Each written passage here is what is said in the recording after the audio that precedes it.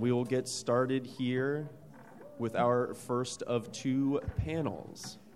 So this panel is all about what's happening in the world of advocacy surrounding audio description. So we have 5 panelists here with us, and we'll have them go down the line here, introduce themselves, who they are, what they do, and how or what roles they're performing relevant to this discussion. And then we will get into their presentations. All right. So we'll just start at my left with you, Carl.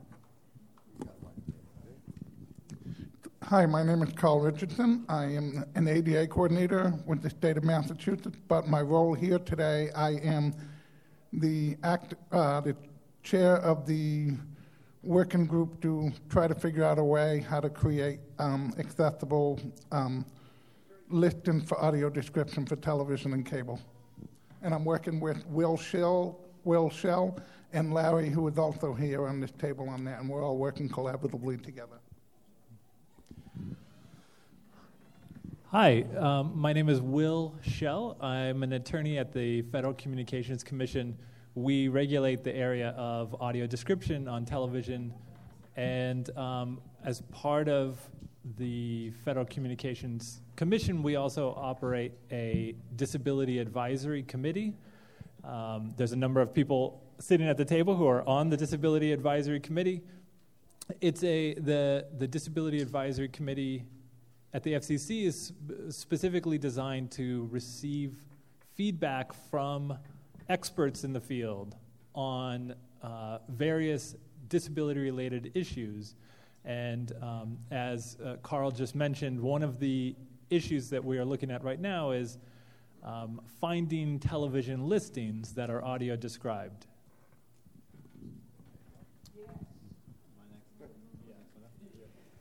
And hi, good afternoon, everybody. I'm Tony Stevens. I am formerly the what was Clark's role at ACB, but they couldn't get rid of me that easily. I still stay very much engaged on the audio description project by way of being the FCC representative along with Claire Stanley. Some folks might know Claire, who's the alternate. But we still work in a sense on a number of advocacy issues, which I'll be talking about in a little while, around sort of electronic communications. I'm Kim Charlson, president of CB, and I've been working on audio description advocacy for the last 6 years, very actively. Before that time, I was the chair of the Audio Description Steering Committee, and as Joel always says, in 2013 I got a promotion, so someone else had to help me, and that's where Dan Spoon came in, and he's now the chair. So I've been doing a lot of advocacy with Netflix, Hulu, and other streaming services, et cetera, and I'll be back in a little bit to talk more about that. Thank you. My name is Larry Walk. I am an Associate General Counsel at the National Association of Broadcasters.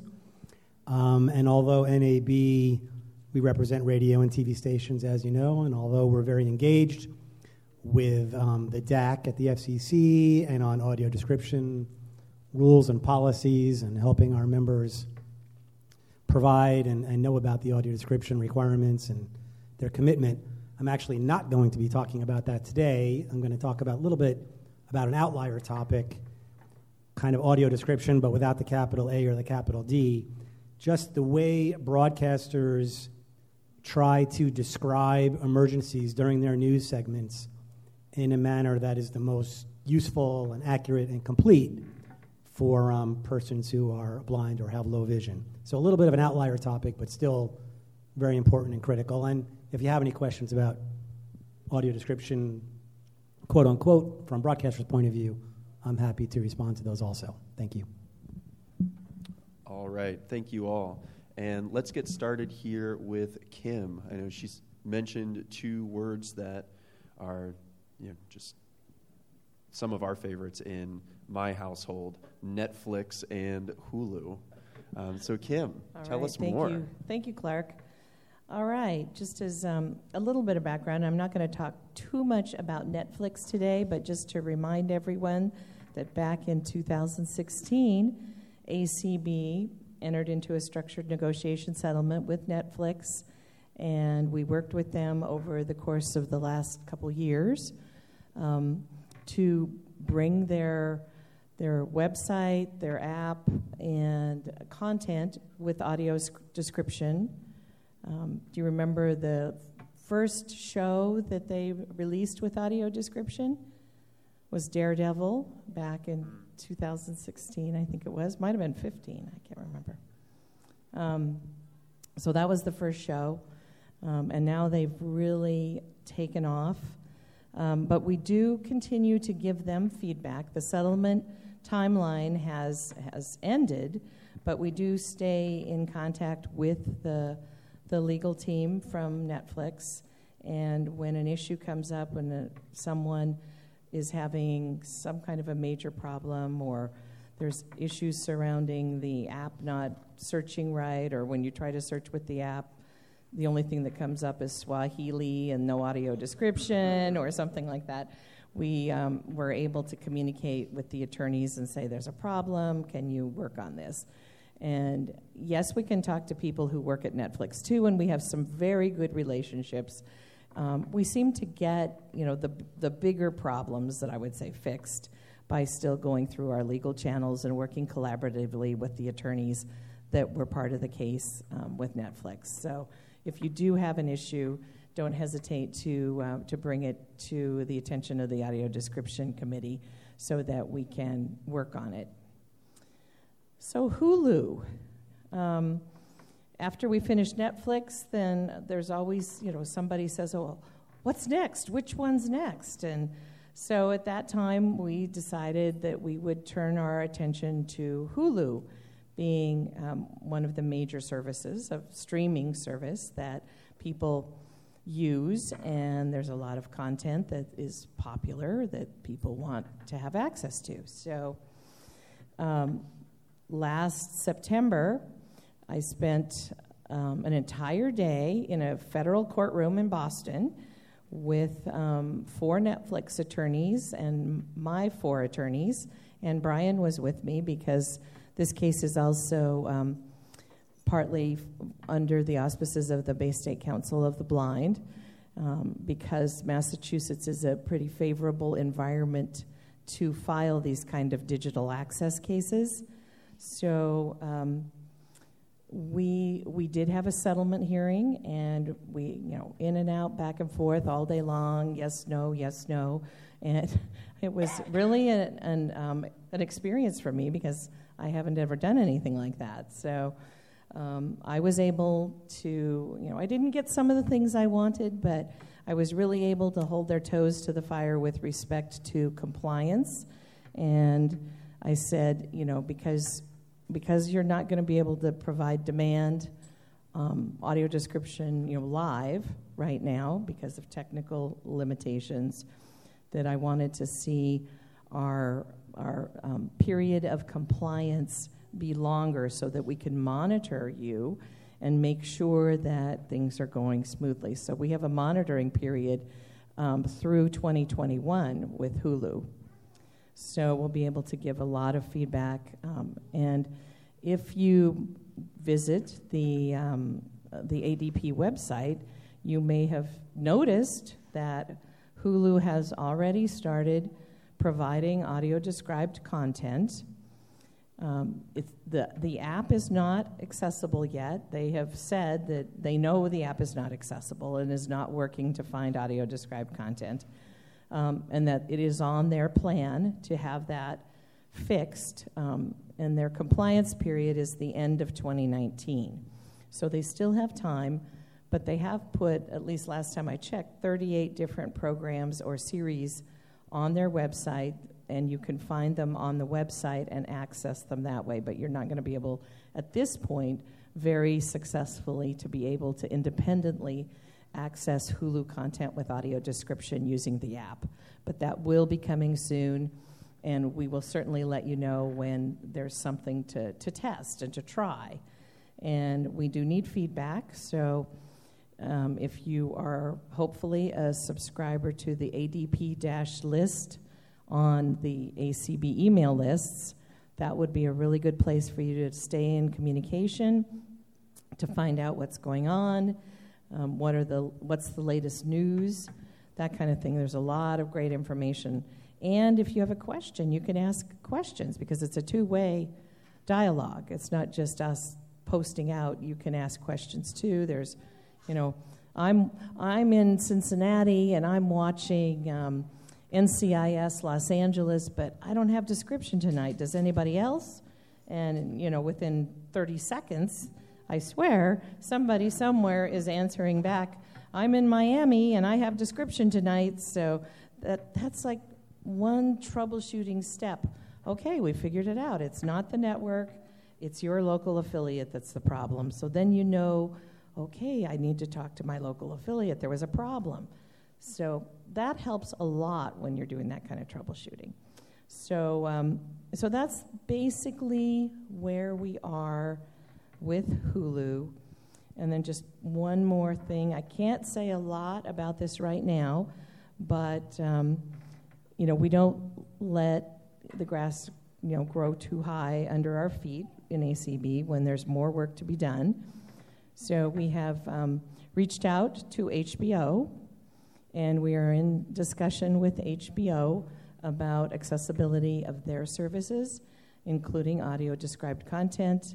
And I hope that there will be some sort of an announcement by the end of July that you will all probably find very pleasing. And that's probably about all I can say at this point on that one. So, but I think there is more to come, and it'll be pretty positive. You can tell Kim has been hanging around those Hollywood and TV types too much. She keeps teasing us to get us to come back for more. So, Tony, will you talk with us about other advocacy avenues and examples in addition to what Kim provided, and just also in just general, what can people do in terms of advocacy around audio description? Sure, thanks, Clark. So what I'd like to do over the next few minutes is share a little bit about what ACB has been doing, some behind the scenes, like Kim was mentioning, but a lot in front of the scenes as well with the Disability Advisory Committee and the FCC and a number of the partners and industry partners that we've been able to work with. Larry will dive into the weeds some on a very important thing that I'd like to think of as a seed being planted in larger opportunities down the road with how technology can leverage greater accessibility and starting on a micro level with that. That's very important when we talk about safety and emergency. But in terms of where ACB currently sits in its relationships, because advocacy, and this is something to think of in this room, my hope is that everybody here can be an advocate. It doesn't take that much energy to be an advocate. The first thing we did when we were born was we self-advocated. We screamed, right?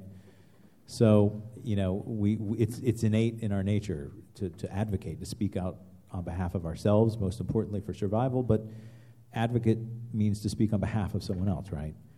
It doesn't mean to yell or scream like when we're born and we belt out for air and food and but what it means, though, in a sense, is just to be able to speak on behalf of others. So as we go before the Federal Communications Commission, as we work with industry partners, and as we work in trying to spread the gospel that is audio description or accessible electronic communications, not just in the broadcast or cable realm, but on the internet realm and on the mobile devices realm, and as you heard earlier, in terms of engagement around new technologies and emerging technologies, and how there is really this sense of convergence and integration of all technologies, that we are just in a world where very soon it's not a lot of lifting to make it a world that the issues that we face as people who are blind or visually impaired are removed through technology, right?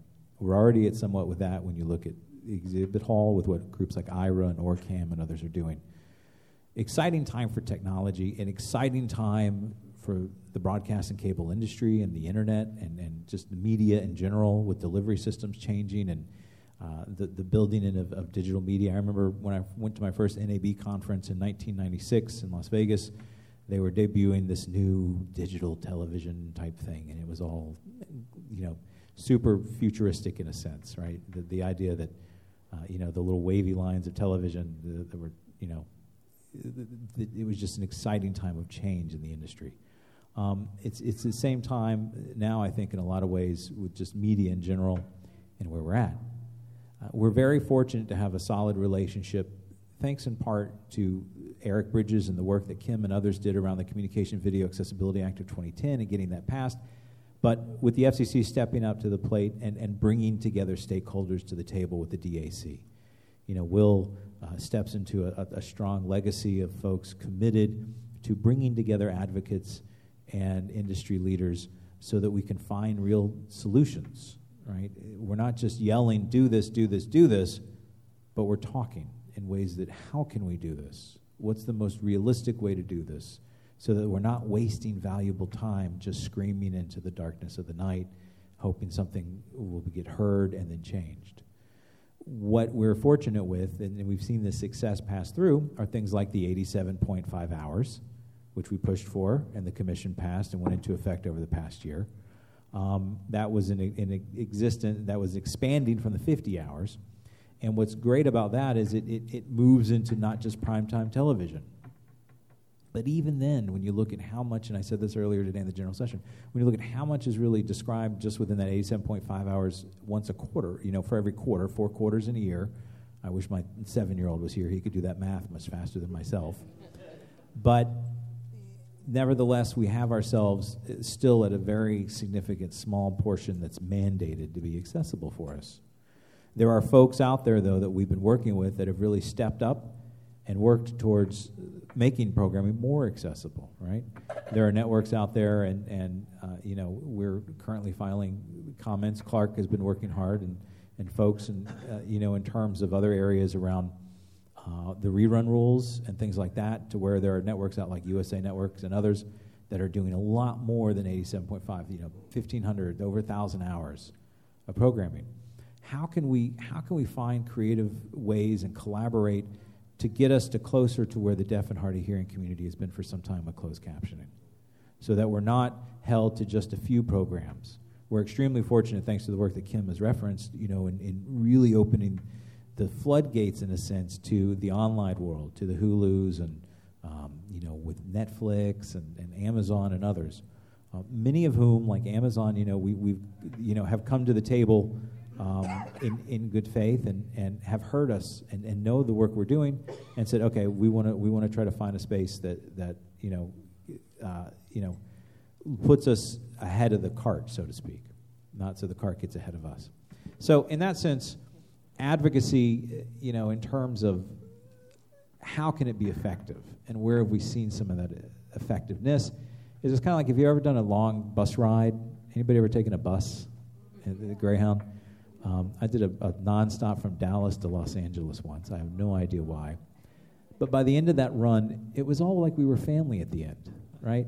When you work hard and slog through the minutia and go through New Mexico late at night and just really slug through it to get from point A to point B, and you're together with people who you probably wouldn't have walked with before, traveled with before, there's kind of a bond at the end. And it's over time relationships are built, and those relationships are the key element in really finding successful compromise. If you have an issue that is a valid issue and is of value to the world, in a sense of, we are a share of a market, be it small or niche share, but where there are ways to be able to highlight that and identify the social good and sometimes even the economic good in that audience. It's an important part of any audience. You find yourself having these conversations that are not antagonistic. You're not yelling, but you're talking. You're having conversations and discussions. And it's those discussions that lead, in a sense, to, I think, the greater opportunities we've had.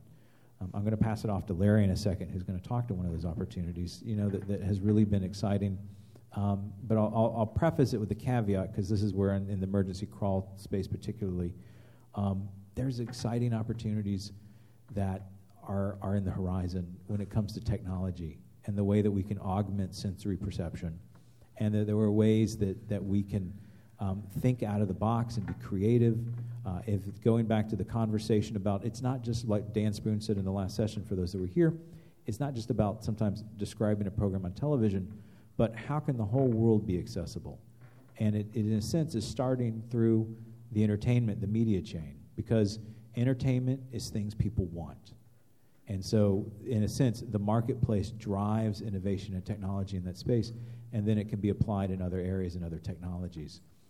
And so, when we look, in a sense, at where digital television is going and the opportunities for app development that can use artificial intelligence and other sort of deep learning frameworks, as they're called, to better classify, identify, capture, and describe the world around us.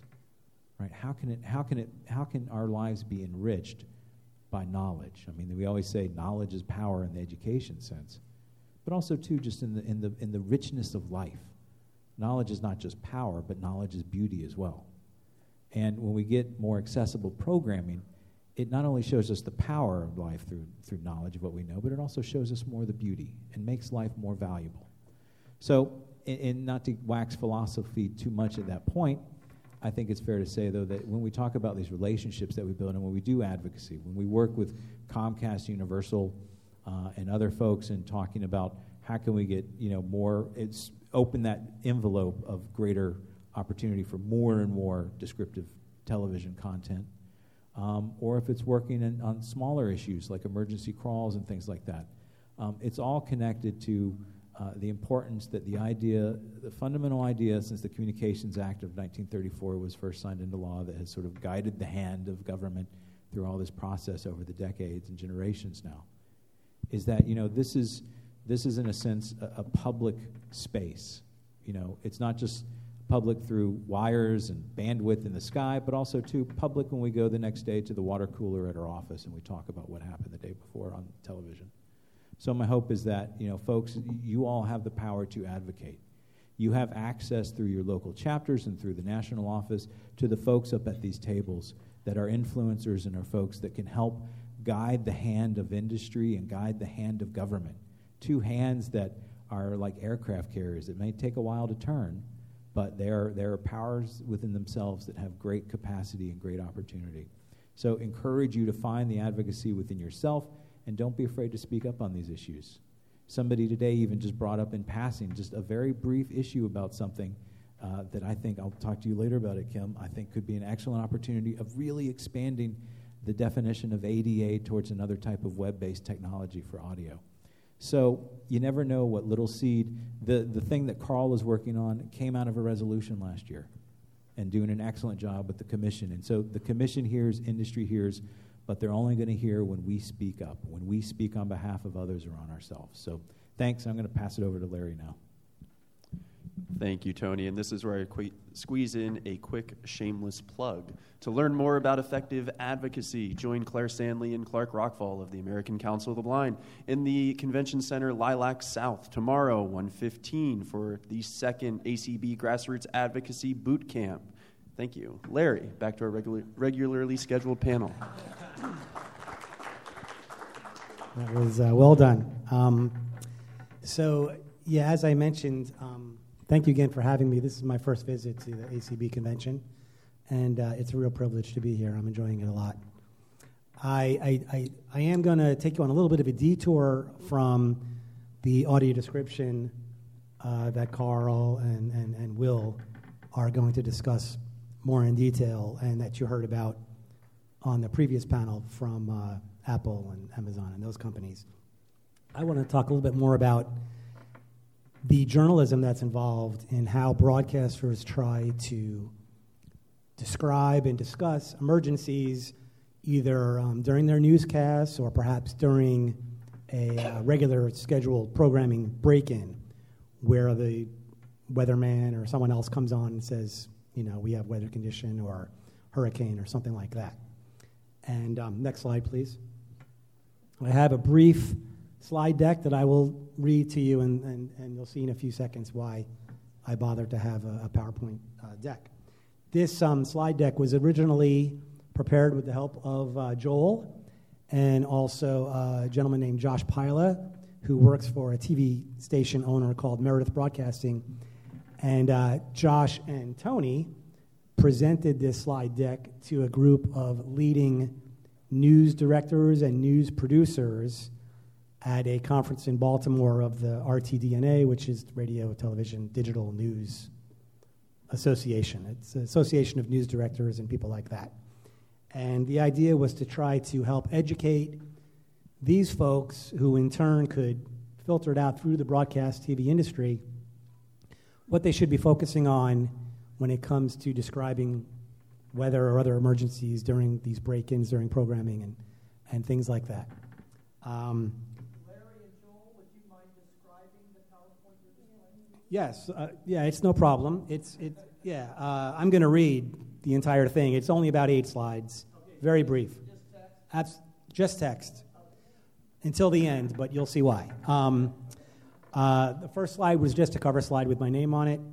No picture, sorry. The second slide is just discussing why this matters, and it's aimed at news folks, why it should matter.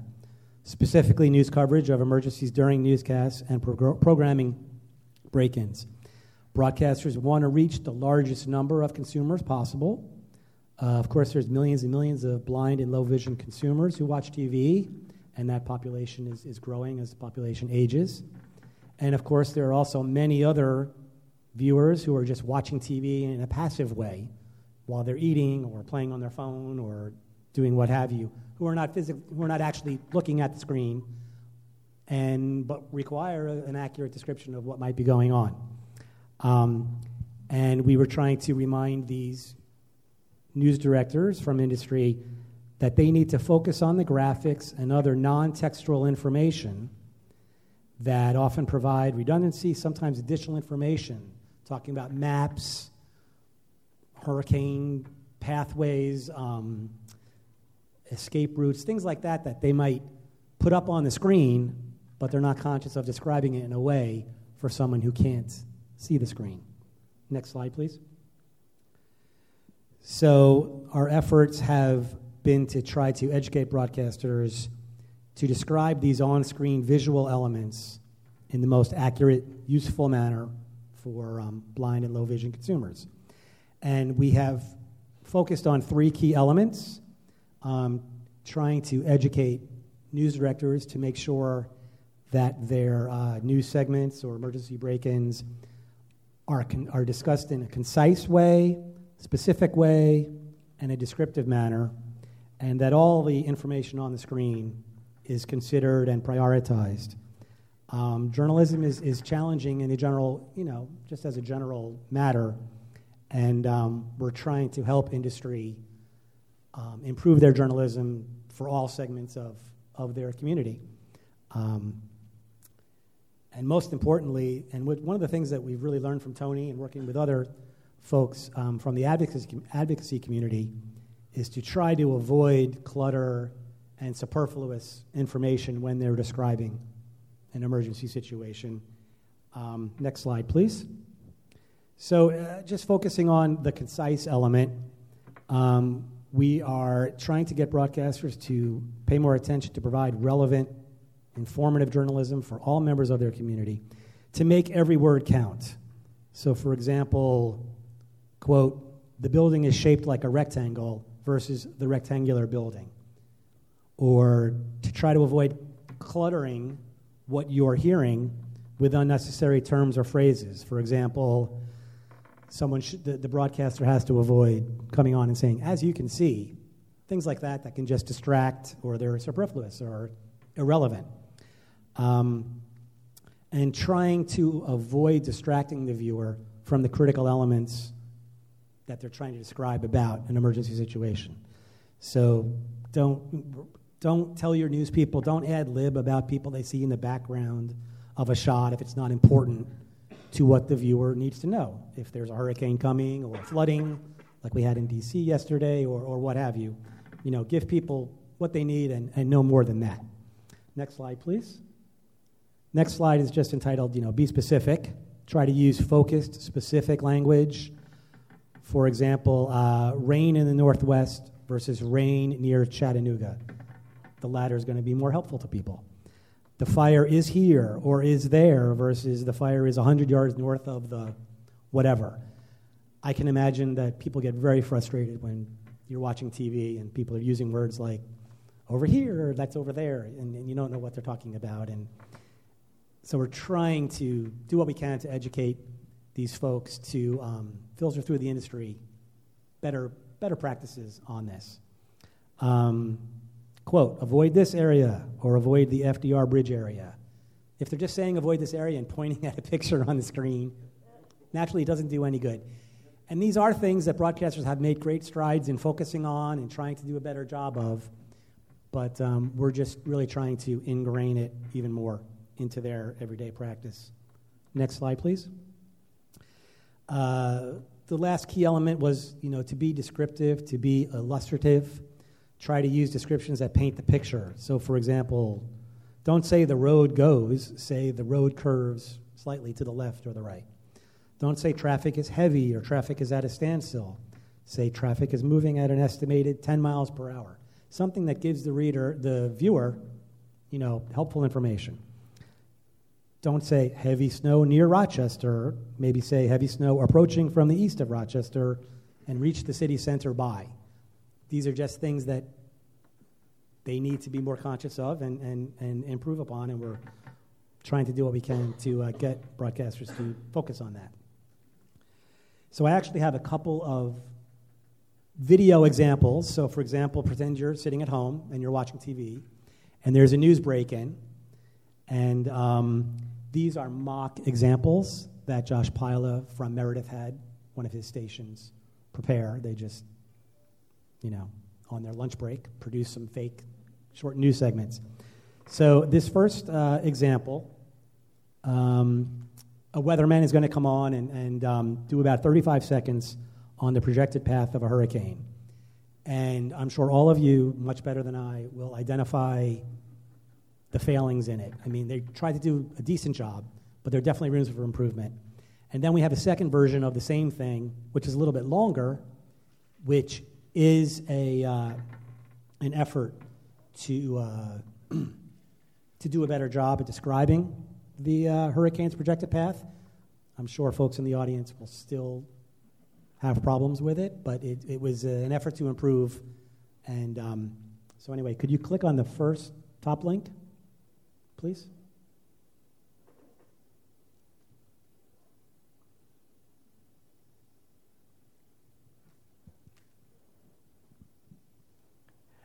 Hi, folks. I'm meteorologist Matt Barentine. We just got our latest forecast track for Hurricane X, and this one is going to be very bad for our area. The impacts are going to be high over the next 4 to 5 days. We expect it to move through into the Gulf Coast, and right now we are right dead center of the track with possibility of seeing a Category 3 storm. So this is really the time that you need to be making all your preparations and even thinking about evacuating if that's called for in your area. Of course, we have more on this for you as we go through the next several days and tracking this storm as it heads towards our area.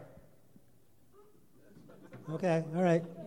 Now you'll see the if you go back to the slide deck, then they went back, they thought about how they could improve it, and they tried to give a better example, which is hopefully it's not perfect, but hopefully better and almost there. So the second link.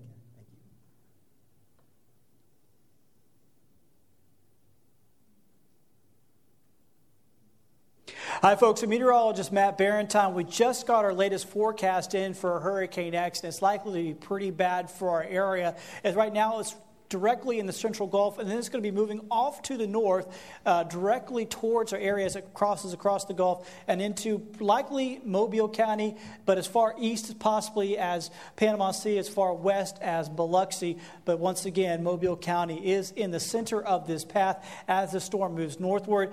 Right now, the forecast from the National Hurricane Center is for this storm to make landfall with winds of 125 miles an hour. That is a Category 3 storm on Saturday afternoon around 4 o'clock. So this is what we need to be prepared for, a very strong system working its way through the Gulf towards our area as we head towards the weekend. Right now, you need to be taking all your precautions, and if you're in a low-lying area, we're going to be looking at the possibility of some evacuations here coming up within the next 24 to 48 hours. So be listening out for those as well. Of course, we'll have more updates here on Fox 10 News as Hurricane X gets closer, and we'll be riding through this storm with you here along the Gulf Coast. I'm meteorologist Matt Barentine. We'll check in with you later. with more details on Hurricane X. Okay, next slide, please. But you could hear and see in that one that he did give much more specificity about where the hurricane was coming from, where it was going, how fast it was going, when people should expect to maybe experience landfall, and tried to be more descriptive and more complete. And like I said, nothing's perfect, but we're working with industry and news directors to help them be more conscious. It can be there's a time element factor. If there's a hurricane coming at your area, they're breaking into news. They're doing their best to give you the information they need, but they have to remember to be conscious of not giving too much information, but giving enough information, more specificity, more accuracy. So I have just one more brief example. I'm sorry for dominating the microphone. Actually, I think we'll skip the second Okay, that's example fine. just due to time. But thank you so much for sharing those two, Okay. Larry. Thank you. So, in the interest of time and in being specific, Will, I will not ask you to shorten your comments, but if you could please provide them in, 1 minute or less. No, I'm just kidding. I'm just kidding. But Very good. But five or less, so that we have time for Carl as well, and hopefully some questions. Of course. And when are we finishing here? 7 o'clock? Is that when we're going? No, that is not a problem at all. In fact, most of what I would have to say has already been said by Tony and Kim, and I found that demonstration from Larry to be really informative.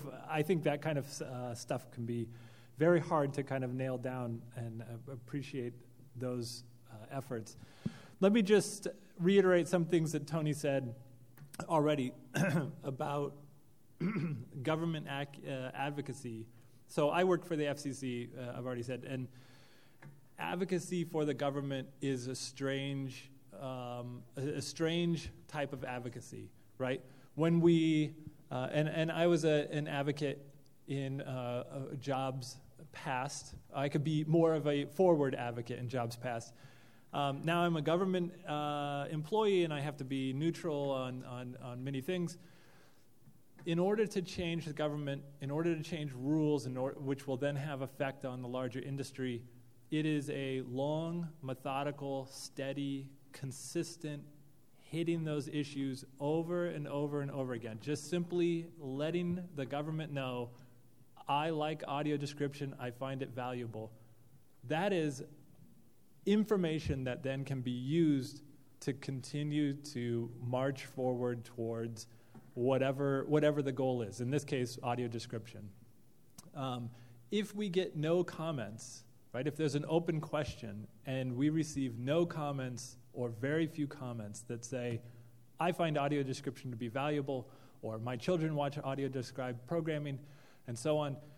If we don't get those, it doesn't exist. The government doesn't know it exists. So it's actually a very interesting situation where, without written comments back saying this is what we find valuable or this is what we would like to see, doesn't exist. There was a couple of questions from Joel Snyder that I wanted to just kind of address a little bit.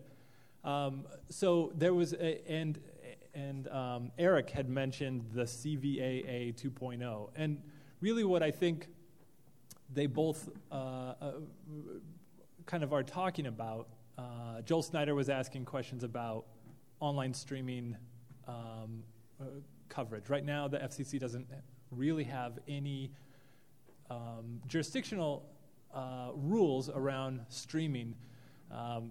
Companies like Netflix and Amazon are doing an excellent job with audio description. Other companies are getting on board either through advocacy, more direct advocacy, or because they're finding that there's an audience there, or whatever. So the FCC doesn't have any rules regarding streaming services. And let me just give an example very quickly about how this is actually complicated. So in order to get to the CVAA 2.0, right, to update the CVAA to cover things like streaming services, you run into the problem of the history, right? So right now, the rules define MVPDs. MVPDs are multi-channel video distribution, programming video. multi-channel video programming distributor, something like that. No one knows what they are. They're cable companies. They're cable companies. They're traditional cable and satellite services. They are a collection of multiple channels that are then distributed via, we'll just use the easy one, Comcast. Comcast is a multi-channel video distribution service. It's a collection of multiple channels. Now, Netflix is not an MVPD under the definition, because under the definition was created before online streaming existed. So Comcast is one, Netflix is not one. But are the new services that look more like traditional cable services but are offered virtually through the internet, are those MVPDs? And it gets complicated because we live and die by the specificities of these rules. So I'll just say streaming services, virtual MVPDs, that's like Sling TV, YouTube TV. These are where you can get, ESPN in a cable package, but you don't have a cable coming into your house from that company. None of those are covered right now. We have open questions on all of these things. And in fact, there's a open question on, the FCC has put out a question saying to the public, what do you think about these things? What do you think about virtual cable companies? And what do you think about streaming services? And what do you think about video programming distributed over the internet? They're going to write up what people's responses were, and then they're going to send that report to Congress. And Congress is going to then see what the report says, and then they'll make the next decisions, and possibly CVAA 2.0 will come out of it, possibly not. So that's really the bulk of what I wanted to kind of hit, and I'll just keep passing it on, and of course I'll be here to talk more with people after the thing's over. Great, thank you, Will. And Carl, it's never fun going last. We only have a couple minutes here before the next panel starts. Okay. But if you could please share with us. So I'll try to be very brief. Thank you. Essentially, what is important, if you get anything out of today, is that we need to hear from the community and you need to advocate. Because on my role on the FCC Disability Advisory Committee, I often hear from industry saying, well, we haven't heard that from the community. So you need to let them know what your issues and concerns are. And you need to advocate, because as Will and several others have said, the industry's changing fast. We had a previous panel with many cable providers and multi-channel distributors before. What they didn't say is that in the first quarter of 2019, 1.1 million people cut the cord, which means they're going to find other ways to distribute that content, which the CVAA doesn't currently cover. However, even though Will said it doesn't cover, the deaf community made sure that their captions, if it's ever on broadcast, followed them to any online streaming. So there is some precedent that we can follow, but they need to hear from us, and we need to advocate. And you need to let the American Council for the Blind, the National Association for the Blind, the FCC know what your concerns are, so that can be heard and become part of the congressional record, and then help us inform what direction CVA 2.0 can go. I'll just talk real quick about one of the projects that Will, I, Larry, Tony are all working on. It's called Accessible. It's an Accessible Working Listing Group. As under the CVA, we have 9 channels that are required to create, how many hours again? 87 and a half hours per quarter. How many of you know off the top of your head which of the 9 channels have to create the audio description? Okay, how many of you know which night of the week, what show is on an audio described? Okay, and how many of you know where to go to look for that? Okay, you just answered my question. We are trying to figure out a way that we create a centralized listing so that you have one place to go to know what is on when in an accessible format. Wouldn't you like to see that? So that's that's one of the things we're working on. Both sides have their concerns. We're trying to find a reasonable solution for both sides and compromise on both sides, to be honest. But we all want to do the right thing for the blind and visually impaired community and for all others. I personally think audio description benefit many beyond the blind community. So, but the main focus is to advocate and pay attention to what's going on because things are changing fast. Thank you. Thank you, Carl. And because there is another panel that's coming up immediately after this one, we won't have time for questions, unfortunately. But everyone who's here is available and can be put in contact with everyone in the room. If you have audio description issues that you need help with, please reach out to advocacy@acb.org. And it's through that direct advocacy that, as Kim stated, streaming companies are carrying audio description.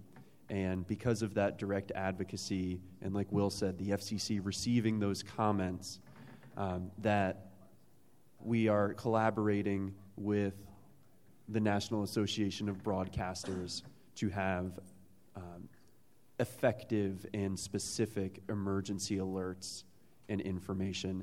And as Carl said, to have accessible guides for video described content.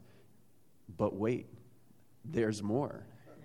Because of comments that ACB filed recently with the deaf and hard of hearing community on the importance of audio description and closed captioning to children's educational programming, I just received an email about an hour ago saying that an FCC commissioner would like to receive specific examples of how described and closed captions children's educational content benefits children. And this is for an open meeting tomorrow.